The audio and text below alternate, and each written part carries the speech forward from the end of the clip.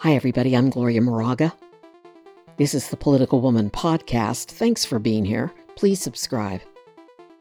For the first time in the history of the United States, a former U.S. president has been indicted on federal criminal charges. The official arraignment will be next Tuesday. Here's what we know. The grand jury in Miami, Florida, received the final charging document from attorneys working for the special counsel's office. The grand jury, average men and women, heard the evidence, and then they voted to charge former President Donald Trump with 7 criminal felony counts. Then at about 7 p.m., the special counsel's office notified Trump's attorneys of the indictment. Apparently, according to the New York Times, Trump and his attorneys and others were in New Jersey at his golf club there, and they were out by his special residence out by the pool when they got the call. And this is basically the call that you get when you've been indicted, notifying attorneys and the defendant that you have to turn yourself in, or there'll be a warrant for your arrest if you don't turn yourself in. Now, we're not sure of all the charges because this document hasn't been made public. But this is what we kind of gleaned by looking around at various sites, and this is according to the Washington Post, the New York Times, and I got some information from The Guardian. 1. Willfully retaining national defense secrets in violation of the Espionage Act. Okay, so it is a crime to retain national security documents without authorization and to fail to deliver them to government officials entitled to take custody of them. 2. Making false statements. It is a crime to make false statements to a law enforcement officer. Such crimes carry a penalty of up to 5 years per offense. 3. Conspiracy charges. This one is interesting because in order to fulfill the conspiracy charges, so it is a crime to agree with another person to break a law. So from what I've read, we're thinking that another person is going to be charged or is being charged along with Trump, but we don't know who it is because Trump went ahead and made this public. Otherwise, we wouldn't have known. So that's conspiracy. 4, obstruction of justice. This was the one that we kind of knew he might be charged with this all along. It is a crime to conceal records to obstruct an official effort. And then I'm reading, this is from the Times on background. Prosecutors need to show several things, including that Mr. Trump knew he still had files that were subject to the efforts by the National Archives and Records Administration to take custody of the presidential records. So that's the background for obstruction. Mishandling of official documents. Concealing or destroying official documents is a crime.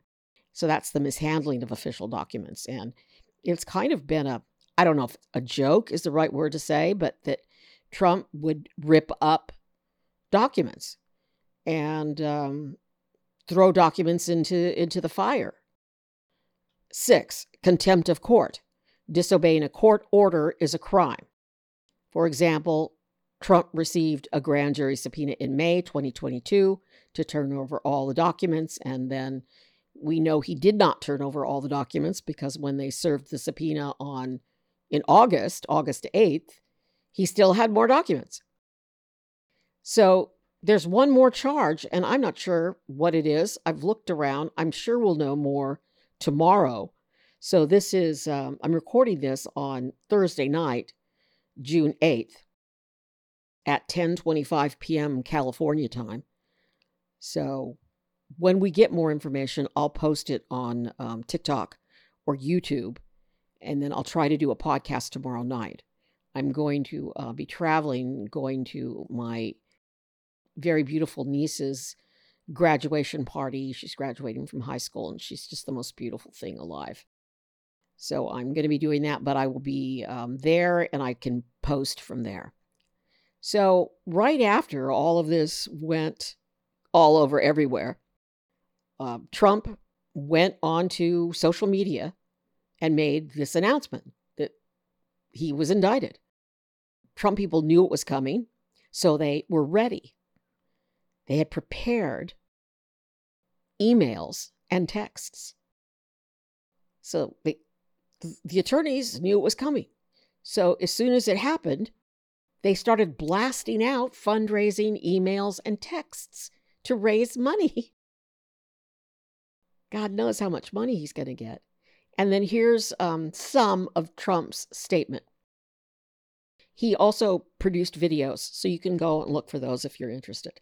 But, quote, "I have been indicted, seemingly over the boxes hoax," Trump wrote on the social media site Truth Social. He claimed he was being treated unfairly. Quote, "I never thought it possible that such a thing could happen to a former president of the United States," he said in a lengthy post that ended in all caps, "I am an innocent man. I am an innocent man." As you all know, Trump is the front runner for the 2024 Republican presidential nomination, and he has been ordered to appear in federal court in Miami for arraignment on these charges, these criminal federal charges, on Tuesday, June 13th at 3 p.m. So it'll be noon my time, and I'm going to be watching, and I'll post. I'll post on TikTok, I'll post on YouTube, I'll post on Instagram, and then I'll try to put together a podcast before I head home from visiting the family. One last point. The Justice Department may make the indictment public before Tuesday because it's a way of, I don't know, calming people down, putting out information. Honestly, I'm a communications expert, and it's good to share information so that everyone's not running around, crazy. And already Republicans have been accusing President Biden of being involved in this and accusing the Attorney General. And I'm sorry, but it's just not true. It's not as sexy as saying, oh, yeah, it's the deep state or whatever, which is so ridiculous because Jack Smith is a independent special counsel. I mean, this is exactly why Merrick Garland appointed him. And he stands alone. And somebody else is reporting tonight that the Justice Department didn't even know the indictments were coming down tonight. And believe what you will, because I know people will believe what they will. But there are facts floating around out there if you search for them. Now, because one of my friends on Twitter, Jamie Dupree, tried to log on to the U.S. District Court website for the Southern District of Florida, I went and did it too. And when Jamie logged on, the server had crashed because I guess we were all thinking the same thing. And so I went on and I logged on later again, and I could get on, but there was no information on this case yet. So I will keep watching that and searching for it. And if and when they release the actual charges, the charging document, I will share it with you. It's just, my feeling about this is, one, I'm a woman who loves our country and loves democracy, and I hate what has happened, how people hate each other so much hourly in this country. I'm just appalled every day. at the hate and violence that's happening in my country right now. But I think we look bad on the international stage. I'm not proud of what's happened here. I'm not proud of the way we treat immigrants. I'm not proud of the way we're treating women. I'm not proud of the way we're trying to block, well, some people are trying to block minorities from voting. I'm not proud of the racism. I'm not proud of the gun violence and the protecting the gun lobby, and on and on. So I'm not happy that this man is being charged with these crimes, but I'm proud of Jack Smith and all of the men and women working with him who are doing what is right to show all of us that no one is above the law. The law, we need the law. We need it. We just do. And when people break the law, they need to be held accountable. There need to be consequences. And the fact that this man has gotten away with so much and there's been no consequences and people just love him because he was such a good president, that's a lie. It's a lie that he was not a good president. And to repeat that lie over and over again, and to repeat that the election was stolen over and over again, it's a lie. It's wrong.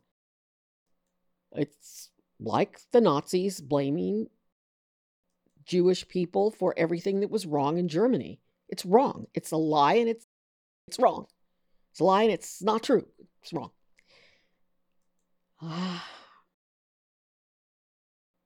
So, thank you, Jack Smith, my hero. I'll keep you posted. I'm a political woman. I vote. You know, there was another huge story today. Huge. The Supreme Court. I had no hope for the Supreme Court. The Supreme Court ruled that the redistricting in an Alabama neighborhood was wrong, that it violated the Voting Rights Act, and they ruled against Alabama.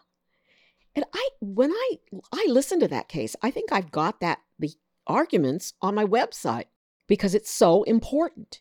And, you know, eyes glaze over when you talk about redistricting, when you talk about, I used to try to pitch these stories. You know, they're going to redistrict. I mean, they're going to gerrymander this district and make it difficult for people to vote. I had no hope.